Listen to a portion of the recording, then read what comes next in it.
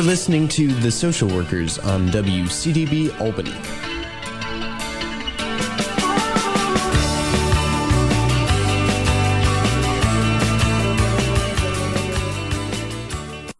Welcome to the Social Workers Radio Talk Show. I'm your co-host, Alyssa Lotmore.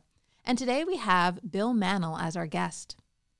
Bill is a licensed marriage and family therapist in private practice in Connecticut. He's a former adjunct faculty in the marriage and family program at Southern Connecticut State University, where he served as a clinical supervisor and taught a course in family of origin. As an international trainer and facilitator in the Family Constellations Method, Bill has conducted seminars in Connecticut, New York, California, Germany, Denmark, Australia, Mexico, Spain, Belgium, Brazil, Canada, Croatia, and China. So a world traveler. Interested in the intersection of psychotherapy and spirituality, he is currently exploring quote-unquote symptoms as symbolic road signs for waking up. Welcome to the show, Bill. Thank you. I'm happy to be here. So you're going to be giving an upcoming workshop at the UAlbany School of Social Welfare titled Embracing the Unknown, Not Knowing in the Time of COVID-19. And that workshop will be held on June 25th. So we're going to talk a little bit about that as we move on into the show. But before we talk about your upcoming workshop, let me hear a little bit about your background. You know, you were a guest a few years ago and discussed your expertise in family constellations. As your bio said, you've traveled the world giving trainings. Tell us a little bit about your work thus far and how you've gathered all of this knowledge on these topics. Well, my recent work is I've been actually teaching in Shanghai, family constellations. I've been doing training people how to do the work, and then doing workshops. So that's my most recent. Of course, everything got shut down this year, and this year is basically a wash. I was supposed to do a little bit more traveling.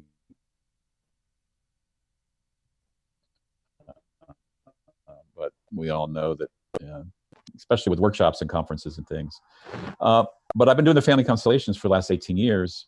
And one of the things that's preeminent is that I've learned as a facilitator is you kind of just trust what's happening when you're working with a large group or a small group, because you don't know what's going to happen as you're working with someone's past history or their trauma.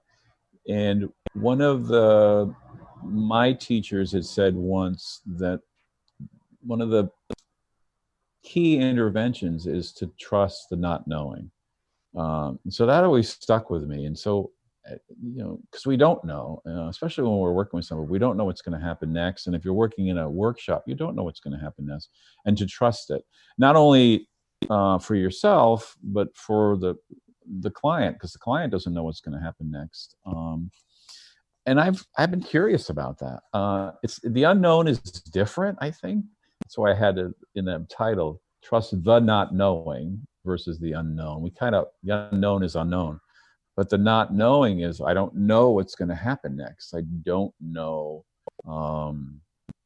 what's going to show up, and that can create a lot of anxiety for people.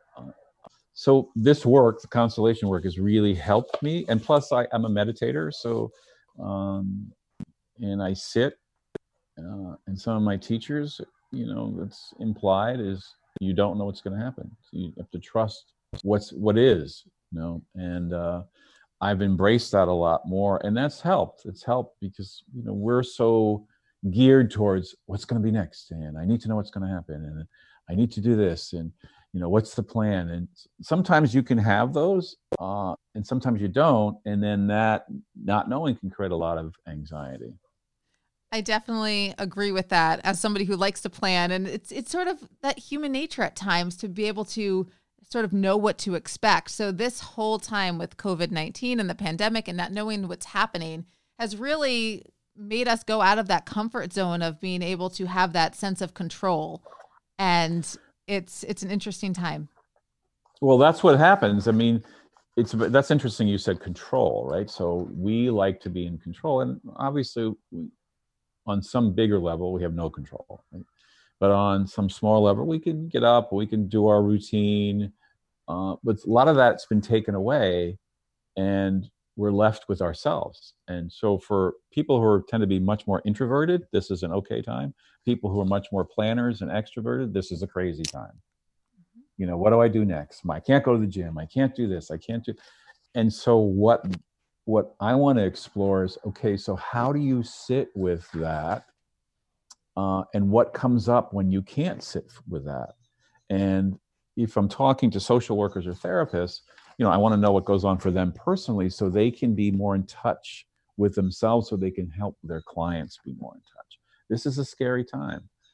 Well, it's scary because I think the scariness comes up, right? The things we've been avoiding or didn't have to pay attention to, and now they're all just coming to the surface. So that's the idea of trusting the not knowing. You know, and you mentioned safety too, and I want to quote one of the paragraphs from your upcoming workshop. When you open up in the description, you said, throughout the history, sages, mystics, and philosophers called the place between certainty and what's around the corner the unknown. Anticipating the unknown, the not knowing, invokes anxiety when we lose sight of the harbor of our perceived safety. During this pandemic, social distancing and isolation, what you thought you knew is dissolving. And that desire and struggle to get back to normal, you know, quote unquote normal, fuels the fear of uncertainty, compelling us to cling to what was, avoid what is, while trying to remain present. So let's talk a little bit about our ideas about safety and what normal means to us, because it's all coming, you know, crashing in some ways for individuals who, like you said, like to plan, like that sense of, you know, quote unquote control. Well, planning is okay. We all have a planning mind. It's when the plans don't, you know, sometimes if simple things, right? If you have a kids or you have a job that's stressful, so things can change on a dime. So you have to throw the plans out the window. How do you adapt just to that? But now this bigger event is happening, right? The virus. And so people get afraid, or it shakes what our foundations of safety. Because on some level, in some way, we can keep ourselves safe maybe from harm. We can practice healthy exercises and eating habits, keep our body safe, we keep our family safe. But psychological safety is, you know, we depend on a routine. We depend on everything outside of us to function. Okay, yeah, I got to go to the grocery store, and, you know, Walmart's open at a certain time. It's all this, it's in this bigger cultural condition, right? Yeah, the trains are running on time. No, it's all stopped. Mm-hmm. And so that brings up that anxiety. Okay, and that can, so that's the idea of the you know, where's the light in the harbor? Where's the light? I got to get back to shore. And it rocks the boat a little bit. So the invitation is, you know, you probably have more inner strength than you think you do. But what we do is, as humans, and this is more of a Buddhist perspective, is we avoid this. I don't want that, which is like an aversion, and we want to cling to this. I want more of this. Versus what happens if you just sort of bring the boat into some sort of middle ground and just, okay, let me not try to rock the boat going one way or the other way. And you'd be surprised that people tend to calm down. It's not giving up your idea of safety. It's challenging your idea of safety. What does that mean for you? People, I got to get back to normal. Look at everybody fighting now. Things are opening. I want to go to the bar. And a lot of it's contact, right? I want to reconnect. And they're fighting for that. And I just think there's like this, yes, we're human. We want the contact, the connection, but there's something else that's pushing us up, because and I think on some level it's a delusion. We think if we do all this, everything will be fine. This virus is a virus, and it's a killer, and it's going to do what it's going to do until we come up with a vaccine. But even then, we don't know if we'll be safe. I know it's a long-winded way to get around to your cool question. No, but it's true. It's true. And that sense of connection, that sense of being around people, it's when we think about humans and relationships, that's such a critical part. So when you take away that ability to connect, it kind of can cause that extra discomfort, or where we used to go to people for if we were upset or we needed some sort of comfort or normalcy, we'd go to people we care about. And now that's sort of taken away it has to be virtual. It's taken away. And I think for the younger crowd, like I have teenagers, their way of connecting has always been online. It's always online, through Facebook, through TikTok. So they're always on their phone. So, and yes, they see each other in high school, and that's a whole nother issue. There's no schools, but they're constantly, on a screen. Where some of us older adults who are not used to that, but they're used to their routine, and the routine is shut down. And then when the routine is shut down, mostly what I've been hearing is lack of focus. I don't know what to do. I don't know where to go. And that can bring up anxiety. So the purpose of this is we're going to address that. What is that for everybody? What's your biggest fear? What comes up? And then we'll talk about ways to calm that down. Because we all have an inner strength, but sometimes when these events hit, we forget we have that inner strength. We just forget. We panic because the rug has been pulled out from under us. Now, one of the things you mentioned before was that the way out is through. Can you discuss a little bit about what that means? Yeah. Because I was a Zen teacher, Buddhist teacher, like Mark Epstein. He's actually a psychiatrist in New York. He's written a lot of books, Thoughts Without a Thinker, Going to Pieces Without Falling Apart, great book. And he in his recent book, The Trauma of Everyday Life, he writes the way out is through. That's an old Buddhist thought. Someone reminded me, the quote came from someone else. But the idea is, if you're we like to avoid our issues. The only way for me is to deal with our fears, is face the fear and go towards it. So Mark would say the way out is through. So the way out of a problem is through the problem, not running away. You run away from something, it just makes it bigger. Mm-hmm. There's a quote I read recently: if you run away from death, you run right into its arms. So part of what I want to get across is, hopefully in the workshop, is to give some people some practical exercises that they can sort of breathe and say, okay, and then they can translate that to clients who might be dealing with a difficult situation, is to face your demon or face your dragon. I like to use the word dragon because it has some sort of visual context. Is face the dragon. We want to run from it, and the more we run from it, the worse it gets. There's a quote here I found the other day. It's, although our deep-seated tendency is to reject the unwanted in an effort to prevent suffering, it turns out that all the ways we resist actually limit our lives, bringing us pain. Mm-hmm. So that's the way that's going through. So when you can turn and go through something, once you turn around and say, okay, something shifts. I know this from a direct experience. When you face it, the story, the conditioning, mostly the stories about your fear disappear, and you go through it. So what would be an example of one of the techniques that you might be teaching at your workshop? What's an example of a way to practice this and get ourselves to this place where we are somewhat okay?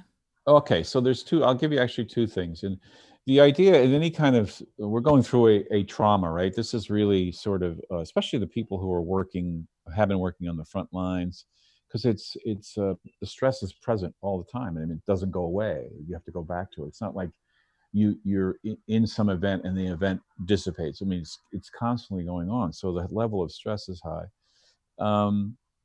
One thing I like to work with is resources. So what's a resource? A resource for me is usually a person.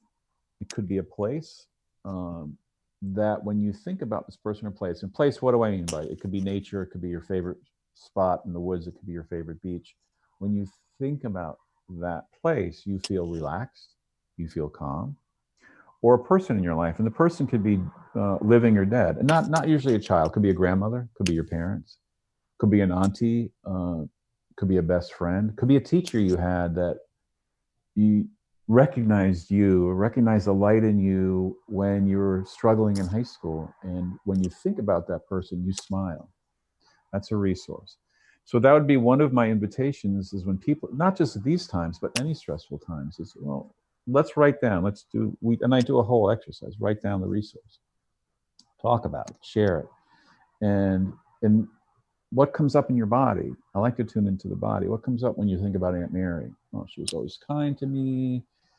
Stuff was going on at home. I could always go to her house, and she, there was no criticism. I always felt love. And people start to get emotional because they're feeling that connection to that person. So the invitation is, okay, even though Aunt Mary's been dead 20 years, what would happen if you just imagine her standing behind you? Wow, people's body comes down. And we have this available to us all the time. Now, some people, it's their faith. Maybe it's Buddha, maybe it's Jesus, maybe it's a higher power. But sometimes when stress hits, all that goes out the window. Why? You can't think of. So you need to come back, or you have an inner strength. How did you get here? How did you survive what you survived? Well, I did this, I did it. Okay, so can you tap into that? Maybe your inner strength is a resource. Because, when the boat starts rocking, we all panic. So the idea is to go back, find that resource. And that'll be the exercise, one of the exercises. And that's and this for any kind of conditioning or any kind of situation where there's anxiety or there's fear, just to get in touch with a resource. Another thing, too, and this would be in the same mold, is, we have ancestors who survived a lot of shit. Can I say that on the air? They've been through a lot. They've come out. And maybe that's the resource. Maybe you don't know that person, or maybe you do. Maybe they walked out of the Holocaust. Wow. So this is nothing. Or maybe they came out of slavery. And you go, oh, okay. This is scary, but nothing like that. And you know them. Maybe you actually know my grandmother's grandmother. And you can say, okay, maybe you bring them in and say, okay. And they survived, and life was able to come down through them to you. People come out of the war, and that's, just say, okay, you know what? That's in my DNA. Everybody survived. Life came down for me. I can hold this. It sucks, but it's nothing like what they had to deal with. So that's it's another sort of guided imagery to just get in touch with that person or several people. Now, these are really good tools. And for those who can't make the workshop that you're going to be doing at the end of June at the School of Social Welfare, are there places that they can connect with you or find resources like this if they're interested in knowing more about how to help them get through this time? Yes. If they want to, the best way to do it is to just send me an email. And maybe with a School of Social Welfare, heard your thing or something, and just send me an email, and I can actually send them a packet of exercises or something that they could practice. And do you have a website for them to find your email? Yeah, Bill Mannle. It's billmannle.com. Okay. And they can go on and type in their link, but just you can send me a message through the website too. That might be the better way to do it. Either way is fine. Yeah, because there's so many people, this podcast people listen to all over, the country. And even, I know we have a few followers in Australia and some other countries. So if people are interested, I always like to have them be able to connect with the guest in some way to find some resources to help them. Sure. Probably my email, Alyssa, is the best. And just with something in the subject, interested in resources for, difficult times. Sounds good. So one of the parts of your description also, you quoted the words of Anthony de Mello, and says, "We are not afraid of the unknown. We are afraid of the loss of the known," which makes complete sense. So as clinicians, as social workers, as we're helping clients move through this anxiety, when we ourselves may be struggling with the same anxieties about this loss of known, what are some ways that we can do that? Because not even as a clinician, as a parent, when I'm working with my daughter, she has questions, and I also have my own stresses about what's happening, what next, why can't we do the things that we used to be able to do? How do we get through this? Well, first, there's all those practical things, right? Kids are asking how come, and the first thing is to recognize what's happening in you. I mean, to really take a pause. Okay, what am I really afraid of? I ask people, what's their fear, right? So Anthony de Mello is a Christian mystic. He died too soon. He died in the 80s, but he's written some incredible books. And the loss of the known, the unknown is, okay, we'll get through it. But when something is taken away, like we're all in this timeout, it's like, okay, it's really this like, whoa, what's going to happen? So to go inside, say, "Guys, what's really my fear here? What really is my fear? Is it I'm going to lose my job? Okay, that's legitimate. I'm going to be able to put food on the table. Yeah, okay, those are all real, concrete. But what else is coming up? And when you can recognize that, maybe it's not as big as you thought it was. Maybe it's just, we're caught up in too much of what's happening on the news, and we're being bombarded. So that's where I would start. Check in with yourself. Take a pause. Some people, colleagues would call it a sacred pause. You just take okay, what's really, and maybe and it's okay not to know. It's okay not to have the answer. I mean, sometimes as parents, we think we have to have the answer. It's okay to tell your kids, I don't know, but we'll find that out together. I mean, those are really good tools. And I know even when you mentioned the news, I like to be informed about things, but there was a time where I'm like, I have to take a step back because now my anxiety is going up when it wasn't up before because of something that I saw on the news. Because then your mind starts to wander and you hear things and you're like, well, could that impact me, or what is the connection? So that ability to be informed, but not to have it be consumed by everything that's out in the media, because with 24-hour news, it's so easy and with social media, it's so easy to get pulled in to a little too much, a little overwhelmed, overloaded. Yeah, and I think overloaded is right. I'm not a scientist, but there's been studies of it. This is what the screens do to our brains, and they frazzle us, and we can't sleep at night. I mean, for me, I'm a newspaper guy, so what I've gone back to is reading. So if I need to keep informed, I'd rather take a chunk of something, especially with what's going on today with all the demonstrations and COVID. Let me take a chunk of something. And so it helps me to slow down and read. Whether it's 2 or 3 periodicals, but it's just to slow down and read some sort of very informed article, different perspective. So I'm not getting bombarded with a screen and interviews and stuff like that. So, okay, I like this reporter. I trust him or her. I like this newspaper. I trust. And you're actually slowing down and doing. I know it's hard in our fast-paced world because it's easier to pick this up and go, okay, Facebook, I'm gonna go here, and I'm gonna go here, I'm gonna go, or Twitter. Oh my God, Twitter! I think it's just gonna rattle everybody's brains. Yes. Yeah. So that's one way of doing it. It's okay if I need information, and if I can have an hour or half an hour, which is rare. So I'm gonna read. Let me grab a newspaper. Let me just read. I really want to follow up on this story. Let me read it. That's one way of doing it. Well, I think these are good tips because I find that at least people that I've been talking to, they might have had sort of a self-care plan when they were going to work, their kids were in school. They sort of had this routine that was working for them. So they were in this place of balance. And then as everything changed, kids were home, work was now remotely. They were having trouble separating that work-life balance because now there was all this gray with their working from home. Trying to find that ability to stay, where they were in that self-care kind of place where things were more balanced for them. And it's been a lot of, I think, rediscovering what works for them to get them to that place. And now with things starting to reopen and other anxieties that come with that, trying to now shift again to get to that balance that works for you. Yeah, everybody's looking for balance. Part of for me, finding balance is to get still. Be still. Find a way to be still. And that you don't have to actually physically stop moving, but sometimes that helps. And any kind of spiritual practice that people may have, I would follow that. I know sometimes when this hits, that all goes out the window. Come back. Just find a way to be still and go, okay, what's my next step? What do I need to do? Gyms aren't open. Maybe I don't want to go back to the gym, but I want to do something. People are doing online courses or yoga, and that may help people. But it's really, we spend so much time looking for the balance, we stay unbalanced. Yep. Mm-hmm. Versus, let me just get quiet.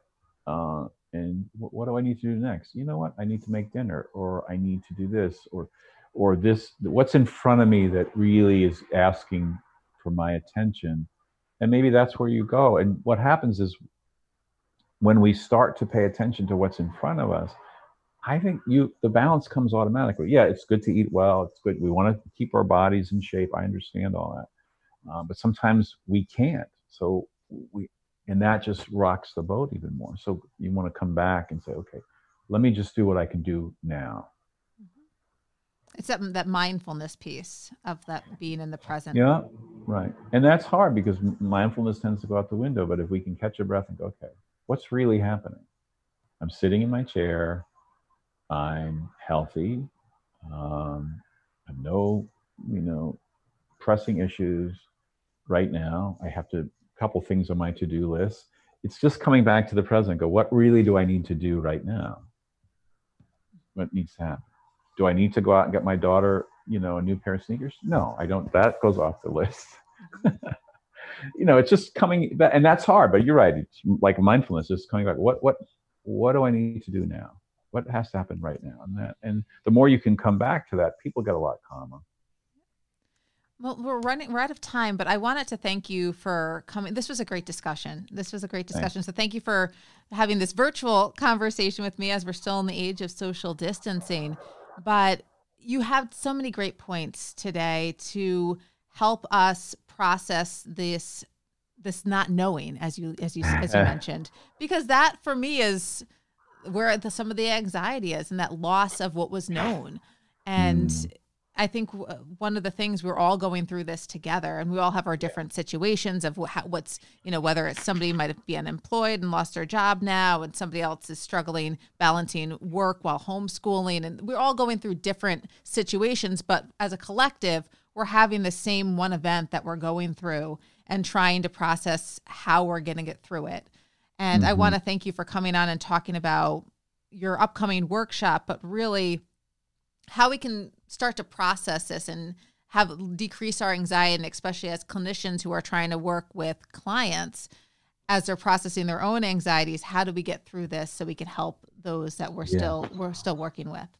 So I want to thank you again for our listeners. We are with Bill Mannle, who is a licensed marriage and family therapist and private practice in Connecticut. He's been on our show before discussing family constellations. Definitely an expert in the field. So I want to thank you again for coming today. Thank you for having me. And it's actually great to see you again. So, and for those who are interested in his workshop, it is titled Embracing the Unknown, or the Not Knowing in the Time of COVID-19. It's through the University at Albany School of Social Welfare's Continuing Education Program. It will be held on June 25th, 2020 from 9 a.m. to noon via Zoom. So thank you, Bill. All right. Take care. Be well.